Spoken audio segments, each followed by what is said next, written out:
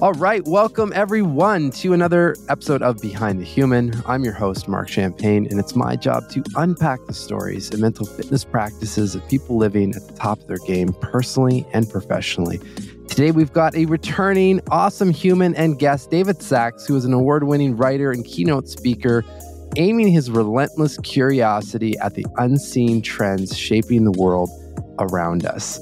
And he's definitely coming in with just true to this, I would say, David Sacks style, taking a strong stance or opinion on a topic and going all in, which I love. I love about your writing, David. And also have to say, kind of apropos to the topic, my last in-person interview was in your living room with you when you came on the show for the last book, Soul of Entrepreneur, which is crazy to think. And here we are, we're doing Zoom again. We tried to do in person. We failed. But if you hadn't moved out of the city, if you had moved out of Toronto, where, to a lovely place, Collingwood, and we have met up in Collingwood at least twice, I think. Yes.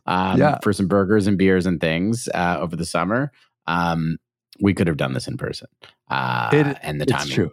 We tried to get together for this in person, but it just didn't work out. Didn't work. It didn't work. So we're here. We got that one in the bank, and that's what matters. Absolutely. Well, it's a real treasure, a real treat to have you back on the show. I really enjoyed this book. It's obviously very timely, obviously, with everything going on. And I think the other thing too, just talking about technology and the future of the way we work and live and so forth. Just a good book to zoom out and take a minute to ask some questions, right? And what kind of life zoom do you out live? Indeed. Yeah. Right? And just design the life and the way we want to work that feels probably a little bit more human. So I'm excited to jump in. Before we do that, though, we have to start the show with the same question everyone gets. You got this last time. I'm curious to see how you're feeling right now. And that's just, who are you? Titles aside and all of that. Who is the human, Mr. Sacks, in front of me? Same old guy you met last time in his living room. Same living room, although we had to redo some things because homeschool, the children destroyed the furniture. But yeah, I'm a writer, journalist, speaker, skier, surfer, hiker, middle-aged dad. I think that's the truth there. Who continually yearns for holding on to some version of the world he loves while it seems to be slipping through his fingers. Well, we're going to jump into that. I mean, just to set the stage, I pulled a quote that I think really, allows us to jump. Have we told people the name of the book? I don't think we've told people the name of the book yet. No, we have not. The future is that a mystery? Is analog. No, it's not at all. I mean, I'll have that all in the show notes. I figured we'd get to it at one point. But the future is analog. I mean, that should be the first hint in towards the topic, and obviously kind of the bold statement. But I feel like this quote, there's two quotes that I pull. One from the conclusion, and I'm like, maybe I'll start with that. Let's just get real juicy right off the bat. It's this one. Mark Zuckerberg can shove any future where I'm happy to hang out with a hologram on my sofa right up his robotic ass, along with Zoom cocktails and any flavor of virtual socializing. That one just, I had to smirk and laugh. And I'll say the other one too, and we'll just jump in. We road tested the digital future and experienced how valuable our analog reality was. Can you say a little bit more about either of those?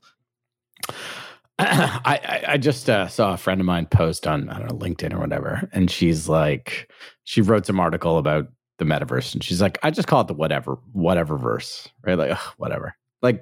It's so indicative of what I'm sort of pushing against, which is this assumption that was adopted in the world of business, in the world of media, really, and then sort of in all other worlds, government and popular culture, that Silicon Valley determines our destiny and that the future is inevitably digital.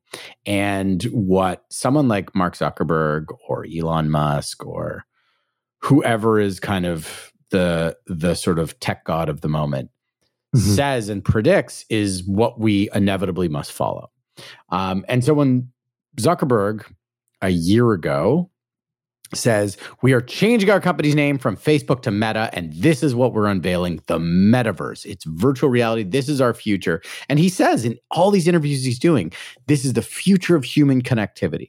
And the future of human connectivity is going to be you and I having this conversation, but instead of a flat screen, we're going to have screens in front of our eyes, and I'm going to see you like this realistic hologram of Mark Champagne, and you'll see the realistic hologram of David Sachs, and we'll be in this amazing virtual version of Black Bellows Brewing in Collingwood where we had lunch this summer.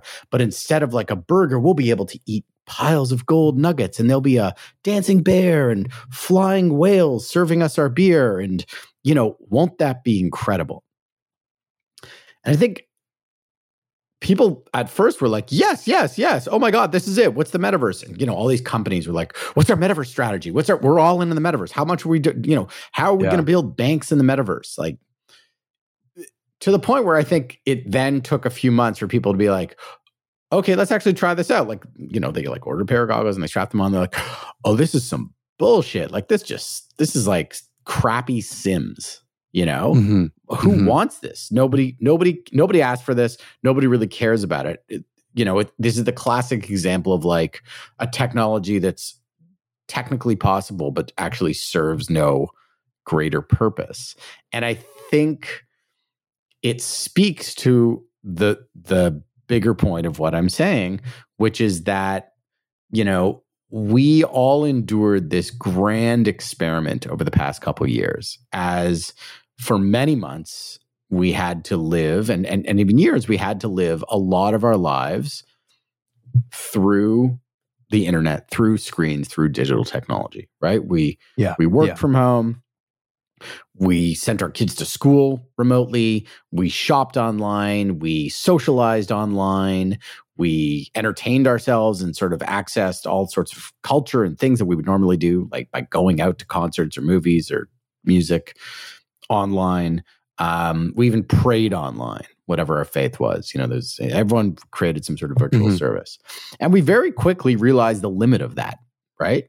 And which is why we're seeing people going back to stores and going back to, offices in some way and going back to all the things that we realize are actually really valuable, even though we could still keep doing them online.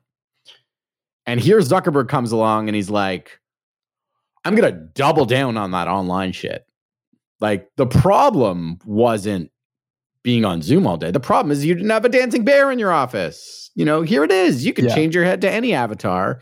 Just keep this. The problem is the screen wasn't close enough to your eyes. So I'm just going to strap it onto your face. And that well said. Is the future. And, there was a report recently, or I don't know, Facebook, like the numbers came out in some, Facebook filing of financial filing or whatever. And it's like, how many people are using this? How many people have like bought goggles and sign on and are in the metaverse? Like 200,000. 200,000 people is like, it's like a moderately successful like Instagram post or TikTok video, in like a few hours of like how many impressions or likes it gets. Like it's a statistical anomaly. Like it's nothing. It's the most insignificant thing. So the numbers are there. This is a future that people are overwhelmingly rejecting because it serves no one's human needs. Yeah. But it's not like, and correct me if I'm wrong. I mean, it doesn't seem like you're a person that like rejects innovation or technology advancements. And more so, and I see this right across the board as well. We've ventured so far from the fundamentals that make us humans. Like, you can look at our nutrition. It's the same thing. It's like, let's not forget about what we need to live and that we can't eat artificial food and processed food and then expect to be healthy. I mean, Silicon Valley Silicon Valley is the same culture that brought us Soylent, right? This highly engineered food replacement drink and bar, which is disgusting and overpriced and really not a particularly healthy thing for you to subsist on. And they're like, this is the future of food, these highly engineered supplements, because, people are just working so hard coding at their desks. They don't have time for a meal and proper nutrition. So we're going to give it to them. And you're like, what? No, fuck you. I'm going to go eat like a sandwich. What is wrong with you people? Like, what? How is this innovation? And this is what I want to get into, right? We have surrendered the definition and narrative of innovation to the inventors of technology, whether it's digital technology or, we'll call it analog technology, right? And I think this occurred over the course of the past 3 or 4 decades, right? We had, these successive innovations in technology, the personal computer, operating systems, Microsoft, Apple, the iPhone, the internet, Napster, social media, and so on. And each one of them were tremendous and had large impacts in our personal and professional lives. And we very quickly associated the idea of innovative change and innovative ideas with a new invention, mostly, if not exclusively, powered by computer digital technology, right? And so we're like, this is what innovation is. And it got to the point, and I talked about this in my last book, Soul of an Entrepreneur, which is you would have these institutions like schools and libraries and governments were like, we're all about innovation. We want to build an innovation ecosystem, which is why we're funding all these digital tech startups, which are trying to do like meal delivery or Soylent or all this sort of other stuff, because that was capital I innovation. That's what it looks like, right? But what do we know for the real world? Innovation is just ideas that approach things in a new or intelligent way that solve a problem, right? And one of the things I talk about in the books is cities. And people are like, well, why do you talk about cities? It's not really like a analog digital thing. But actually, when we look at the sort of trajectory of cities over the years, the greatest innovations have always been these analog innovations, and it's often bringing back old ideas. So I think about a city like Toronto, where I live and you lived, right? A couple of years ago, 5-6 years ago, we had Google and their company Sidewalk Labs come to town with fanfare, and that all the levels of government, Justin Trudeau cutting the goddamn ribbon at the waterfront chunk of real estate that Google was basically given. And it's like, this is going to be the key to making Toronto a city of innovation, of the future.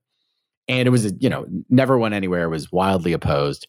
Why was that? Because their ideas were inventions, but they weren't innovations. Like, oh, we're going to have pneumatic trash cans that are monitored by sensors and self-driving taxis and cars that'll come around, and we're going to have sensors and collecting data and everything, and the ads will just we'll serve people ads, and that'll pay for these things. And everyone's like, have you been to a city before? Do you know what a city works like? This is not an innovative thing. What is the most innovative thing we saw in a city like Toronto during the pandemic, right? It's like, oh, we can close streets and people can bike on them and walk on them that previously were only given to cars.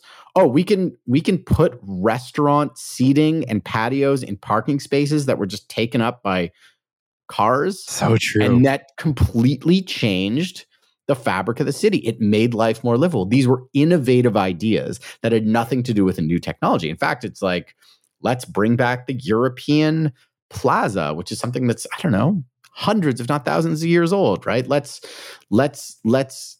give a city back to the feet and the wheels that are human powered rather than the automobile. And so, this is in many ways what I'm talking about, right? Which is that we are obviously moving forward into the future, from one second to the next. That's inevitable. And it is inevitable that there will be new inventions and innovations in digital technology and other technologies that people are creating and implementing. And that is going to happen. And that's going to keep happening. There's going to be new devices, new software, new applications, AI, blah, blah, blah, blah, blah, right? But the other truth is that we're still human, and we still have these physical needs these needs about the way we interact with the world socially, with our bodies, with our minds, with our hearts, that aren't always going to be served best by that digital technology. Sometimes we need analog solutions. Sometimes the future of eating isn't a highly engineered, diet shake. It's a patio, right? Yeah. Or think about bread. It was like, oh, we've come up with this, the scientific future of bread. It never goes bad, and we've enriched it with all the vitamins you need, and its shelf life is good, and it's inexpensive, and it's a wonder. We call it Wonder Bread. It's pre-sliced, and that was like the Soylent of its day. And now, what's the biggest innovation in bread in the past 40 years? It's like sourdough in a wood-fired oven, right? It's so true. Like you can't, people are like lined up around blocks for like the best sourdough bakery, Collingwood bread. Love that bread, right? Like that shit sells out by like 10 o'clock in the morning. But it's this innovation that was introduced to the market, and people are like, actually, I know what people need, right? This is the healthier, culturally appropriate, more interesting, more desirable way. This is the way we want to live in the future. So like there could be flying cars and robots and whatever the hell is going on, but like I still want that sourdough baguette. Yeah. Hello, friends. Given you're here, I'm making the assumption that you're motivated to be mentally fit.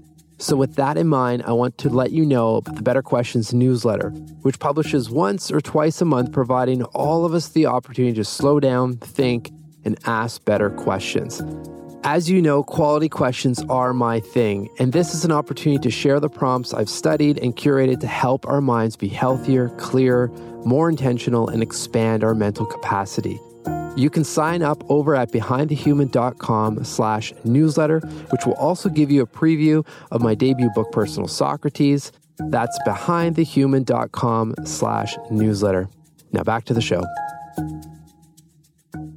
It's I saw this recently as well, even through my work on the mental fitness side, because I've done team experiences, bringing in the practices and getting people to feel it and whatnot. And I've done many of those at like Hyatt's and Sheridan's and whatnot. And then recently did one in the Catskills, just outside of New York. Same programming and so forth.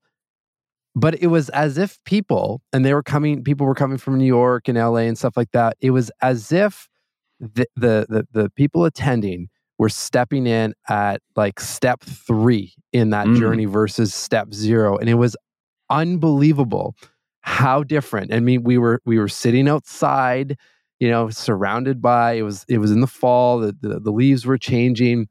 Like I said, very similar practices and programming that I was delivering, completely different emotional response. I mean, half the group was in tears within, 10 minutes. Good tears, mind you.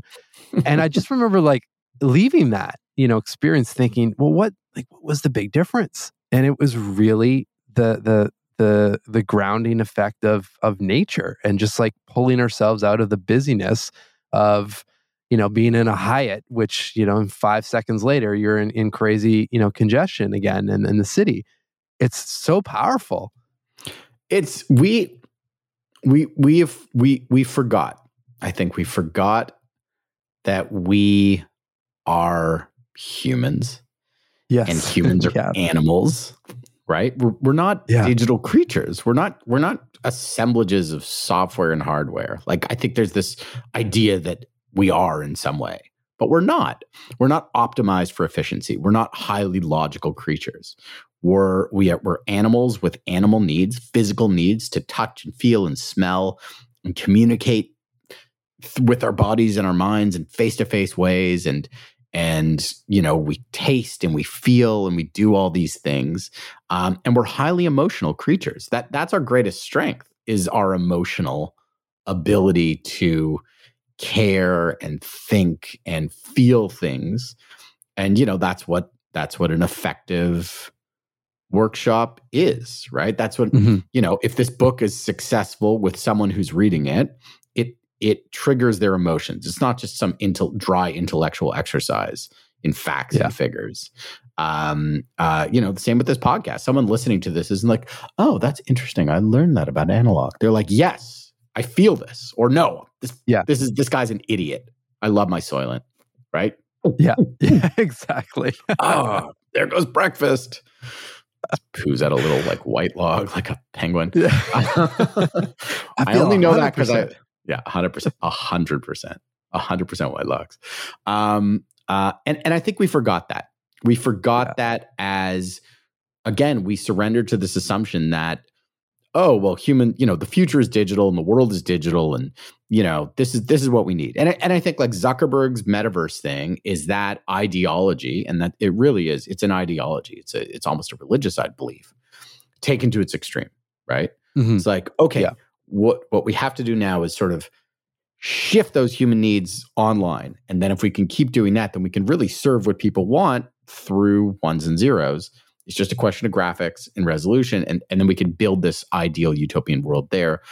And again, it just goes against reality, not virtual reality, reality with a capital R, which is like, hey, we still have bodies. You can strap a screen to my eyes, but like I'm still a flesh bag. I need to move. I need to smell. I need to taste. I need to interact with people face to face. This screen version of this shit is not sufficient for my needs. It can assist me. It can elevate parts of my life, right? I can put me in touch with people. It can help me do work, but it's not the do all and end all. And I think what we found during the pandemic, when it was the do all and end all, and I was up there near where you live for the first 11 weeks, living with my mother-in-law at her house, down the road from you. Mm-hmm. And it's like a beautiful, gorgeous, like, weekend fancy country house, hot tub, sauna, like everything you could ask for in life. Right. But it was insufficient for my needs. I needed to go outside. I needed to walk. I needed to hike. I needed a bike ride. I needed to see people. I needed to have conversations. I needed to do work that wasn't just sitting at a laptop all day. There has to be more than this. And I think that realization is a really hard but valuable lesson about the future that we can't simply shrug off. We can't simply say, "Oh, that was terrible," but let's get back to Zoom. We actually have to learn from that, right? We have to say, we went through that, and it was an awful traumatic experience. What did we learn, right? And that's what I hope people can reflect on and take away if they read this book.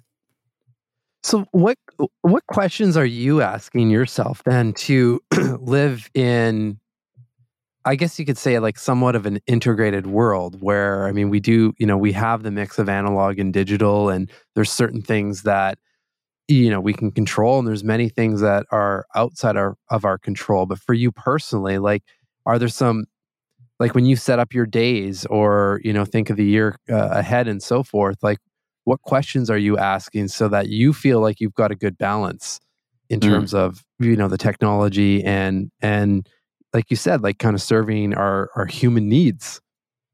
Yeah. Does this activity I'm doing, whatever it is, require technology? And if it does, if it doesn't, does digital technology make it better, right? Does it improve it? Let's pick a really simple example from when we went out for lunch this summer. QR code menus. Pointless, right?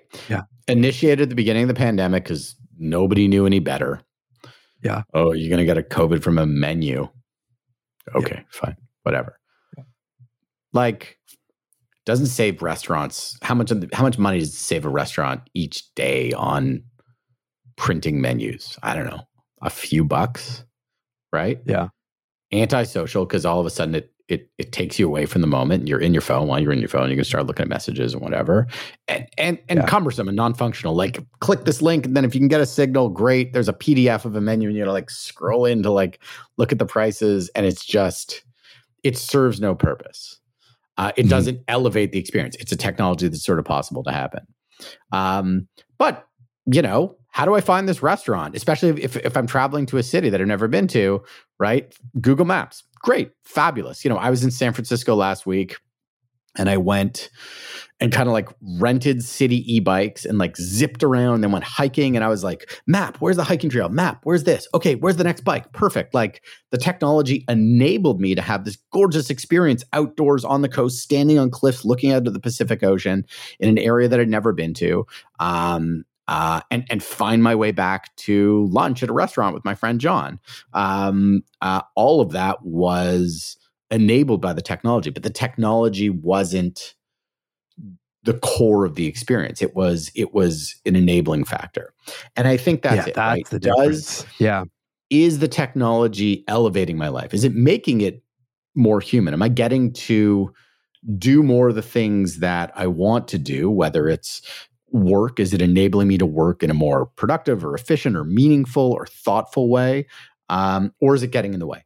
Right. And I think if we can ask those sort of critical questions around technology in sort of throughout the day as we're using it, then we'll live richer, better lives, and our future will be better because we will automatically build in this scale that will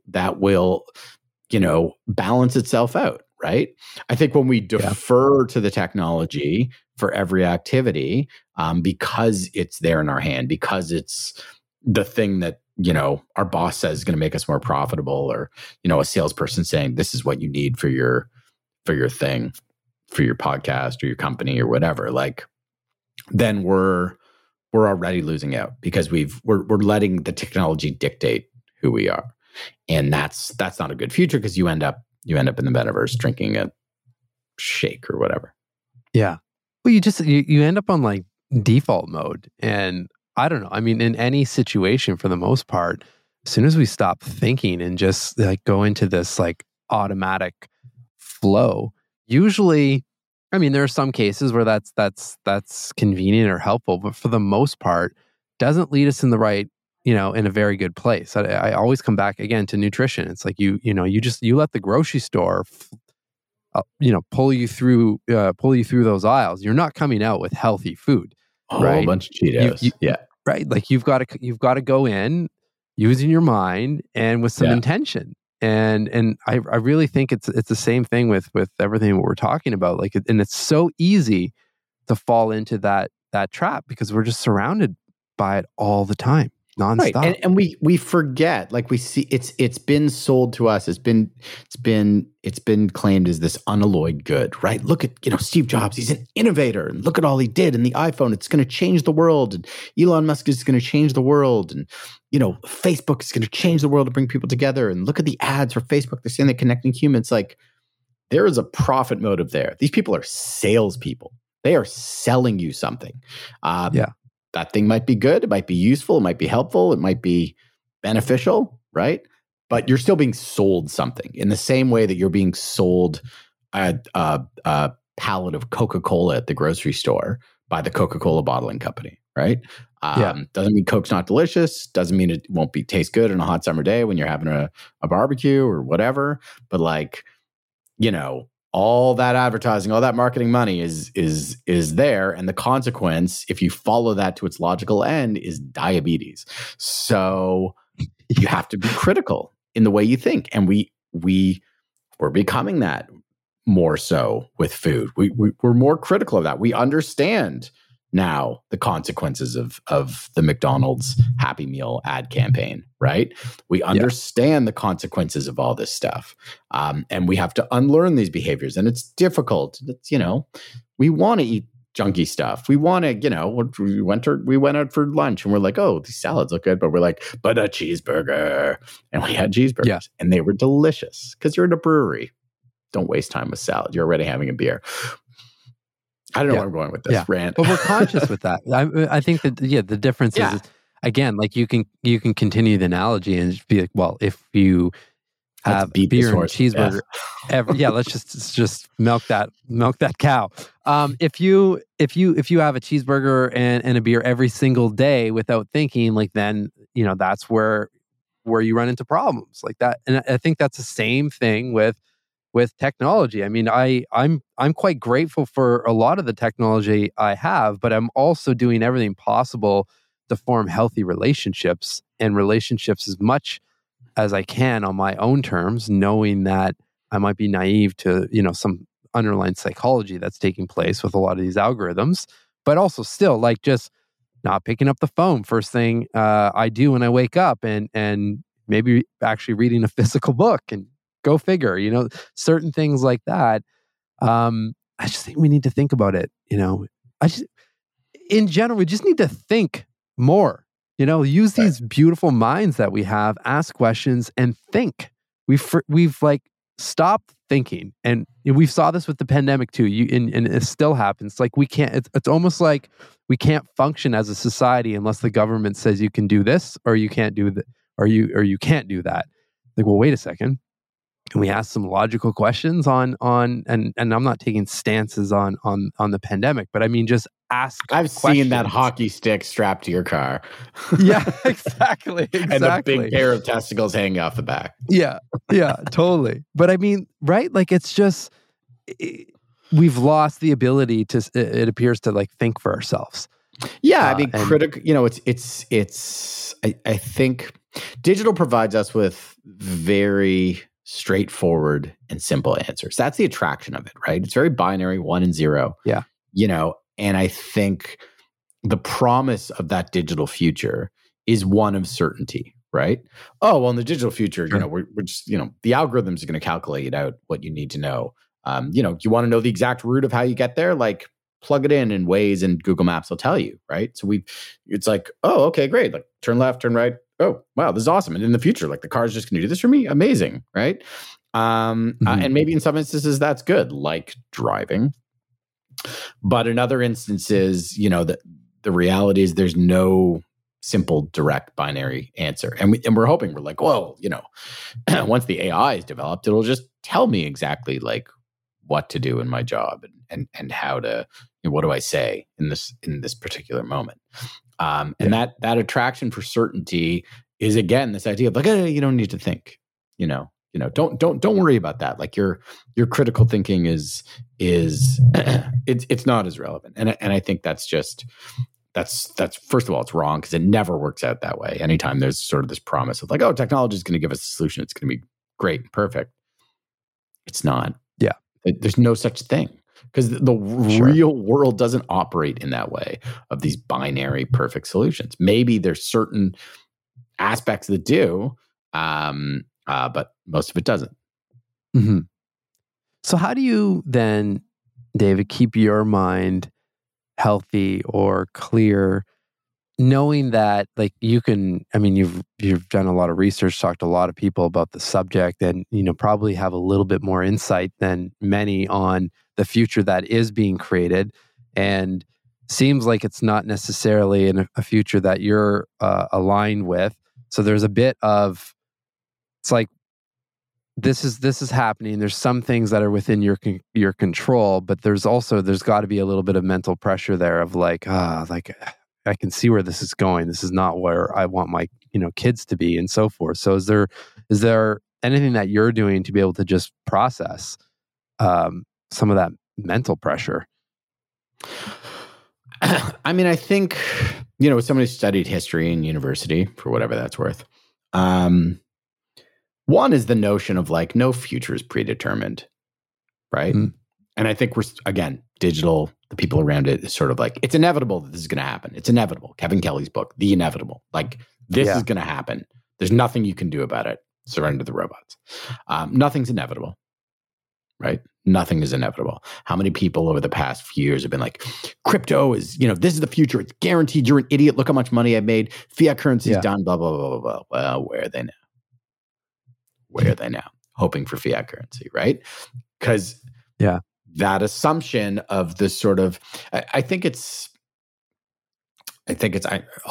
to actually what your question is, but it's, that digital certainty is based on this idea of Moore's law, which is like the fundamental physics law undermining sort of the way that digital circuitry is built, right? Gordon Moore, founder of Intel, in the 1956, I think, is like, hey, I've come up with this calculation. Every 18 months, the transistor size is going to shrink by half, and the cost will go down by half too, and the speed will double.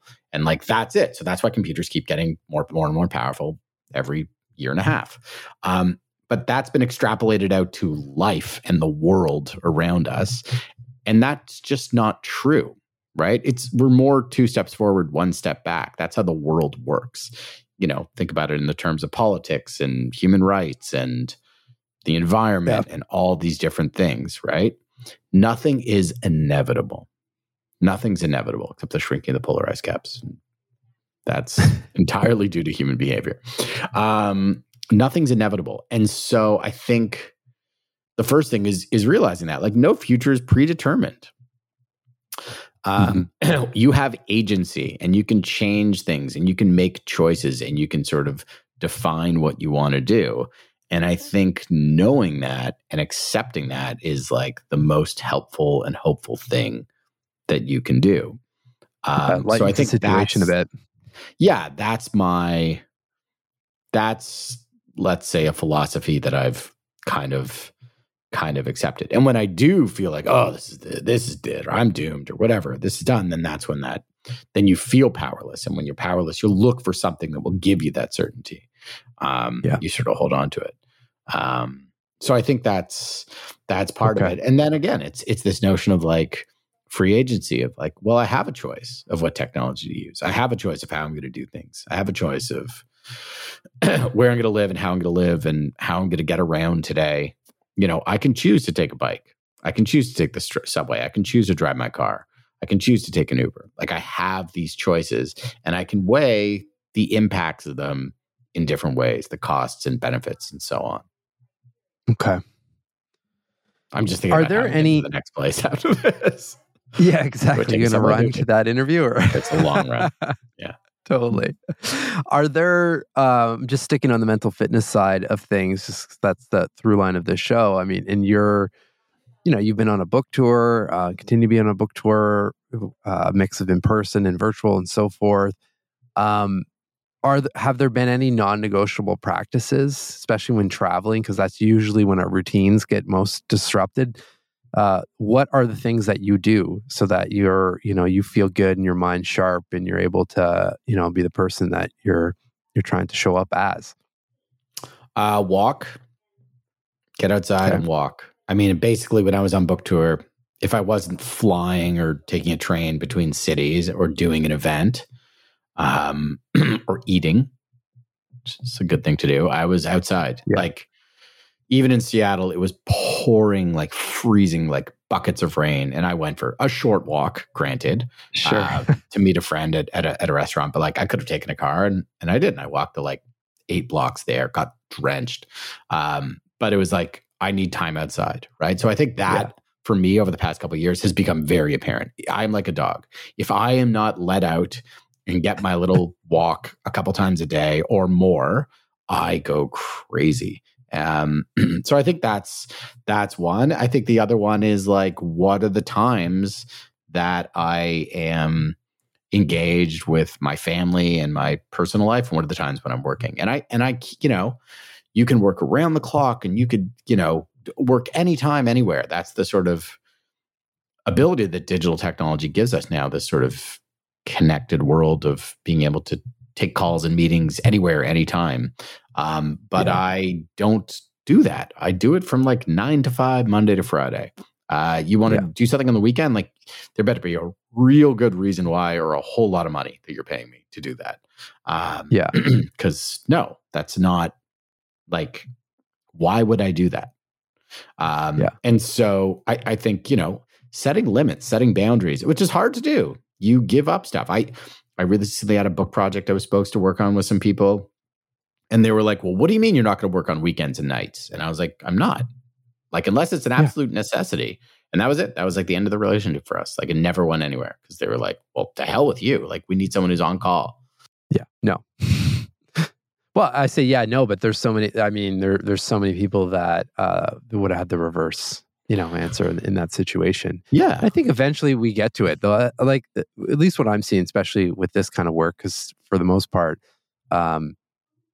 people hit a wall at one point, and there's a reason for that, right? It's like you get to these, okay, you can only do the evenings and weekends thing for so long until, that has now caught up to me and my mind is about to explode. Because the computer and the internet never need to turn off. As long as it's plugged into power, it can run 24 hours a day, 7 days a week for eternity, right?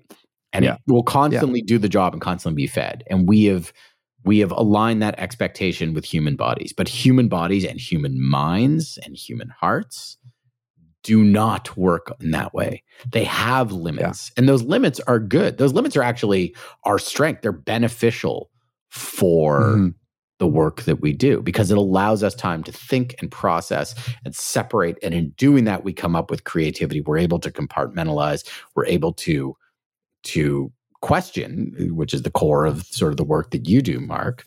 Like, we're able to step back and question the things that we do in these other parts of our life and bring that back to it when we're getting back to work or we're getting back to family. We're thinking about family when we're doing work. We're thinking about work when we're doing with the family, when we're doing something like mountain biking, which is what you do and which I hope to do if I can afford one of those stupid mountain bikes that you told me I have to buy. Fucking $20,000 bicycle, get a life. For the record, I'm not riding around a $20,000 mountain bike. You should really get an e-mountain bike, David. I was like, what are you, out of your mind, man? Like, totally. I'm looking forward to you buying me for my birthday next year. No, I'll just take your old bike. Where do we go with this? It's like the body has limits, right?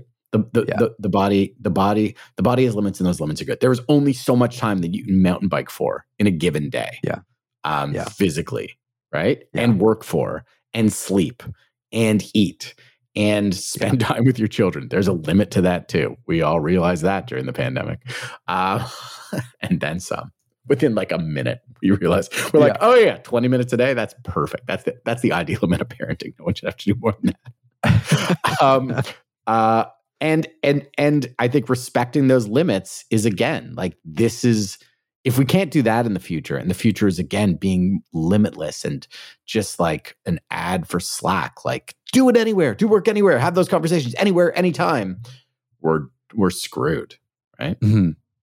Well, I think the physical exercise example is a good one because we get that one. It's like, you can't, from a long-term perspective, you can't be mountain biking like nonstop or doing, Did you do that 12-hour walk, by the way? Did you ever do that? The 12-hour walk. I did. How was it? And it was great. But I went in very naive in the sense that I'm like, this will be a really great mental clearing exercise, which it was for the first 3 to 4 hours. And then once I got to that point, it was like, oh shit, this is actually going to be a physical challenge. Because for whatever reason, my mind didn't compute. I'm like, well, I'm just walking. It's not that crazy.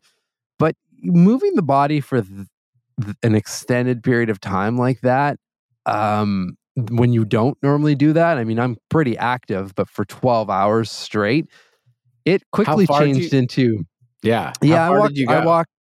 I walked 12 hours. I walked 6 hours straight, essentially, to Thornbury, which was the halfway point, had lunch, and that was the big mental goal. It took you to 6 sit hours? down. Wow, that's, amazing. Yeah, I'd say probably 5.5 because I was really trying to make sure that that was the halfway point. So there were some detours to basically add in some time. But it was like that experience was actually quite enlightening in the sense of the first hour, I noticed right away that I was like racing to the destination. And I was like, I need to get downtown by this time. Like, no, I don't. I'm actually not being tracked on any time or compared to anyone. It's just walk 12 hours. So like, well, why is that? Well, because we're racing, or I'm racing all the time, all day to the next meeting or doing work in between the meetings. It's like the mental racing. Right. So it's just there were so many other examples throughout the walk where you can still your mind and think, wow, again, like the default mode that I'm operating on, if I don't adjust that, it's not healthy, or it's just not, the place I want to be, essentially. Right. And it's, coming back to your example, like if you're doing something physical for extended period of time, day in and day out, we know that the body eventually needs to recover and breaks down, but we don't think about the 24-hour or the 12 to 14-hour HIIT workout that we put on our mind every single day. Like then it becomes, strange that we have a mental health crisis right now. I mean, it's obvious in terms of why that is.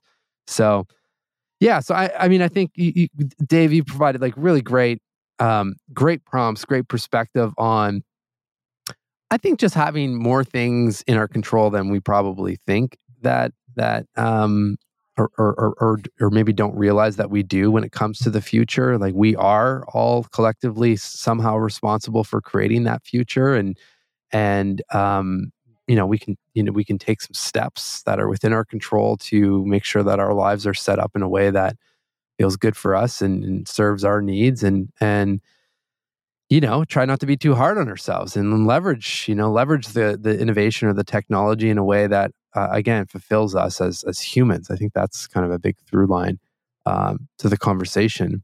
I want to leave you with one or ask one last question, and I am curious to know, like, what excites you about the future from your perspective? The things that excite me about the future are the same things that excite me about day to day, right? It's like, what's coming up next? What are the new surprises that are happening? And I'm not talking about flying cars or any sort of invention. I mean, maybe there will be interesting, amazing things that will be really cool. But it's like, where do I get to travel? What kind of new sport am I going to pick up? Who am I going to meet? Who's going to become like my new friend next year? We met a couple years ago. You randomly reached out to me because you heard about my book. You came to my house. We had this great conversation. You ended up moving up to Collingwood. We've met up a couple times. Like that, that randomness of like human interaction, new friends, new experiences, all those things. That's what excites me about the future, right? And that is unchanged in human history. Like that is, I'm not interested in what Elon Musk. I'm not interested in anything that asshole's doing. But brain computer interface bullshit. Like, what's where am I going to go like hiking next, or what kind of food am I going to discover that I really love? The things that have always given me meaning and joy and excitement in the past is what I'm excited about for the future. Yeah, love it. Well, I, for one, am grateful and excited to continue our Toronto Taco food tours and walking journeys in whatever city that we meet up in. And I know you need to run to put on your virtual reality workshop, but it's been really fun. Come to the metaverse. It's been really exactly where I will fight a dolphin.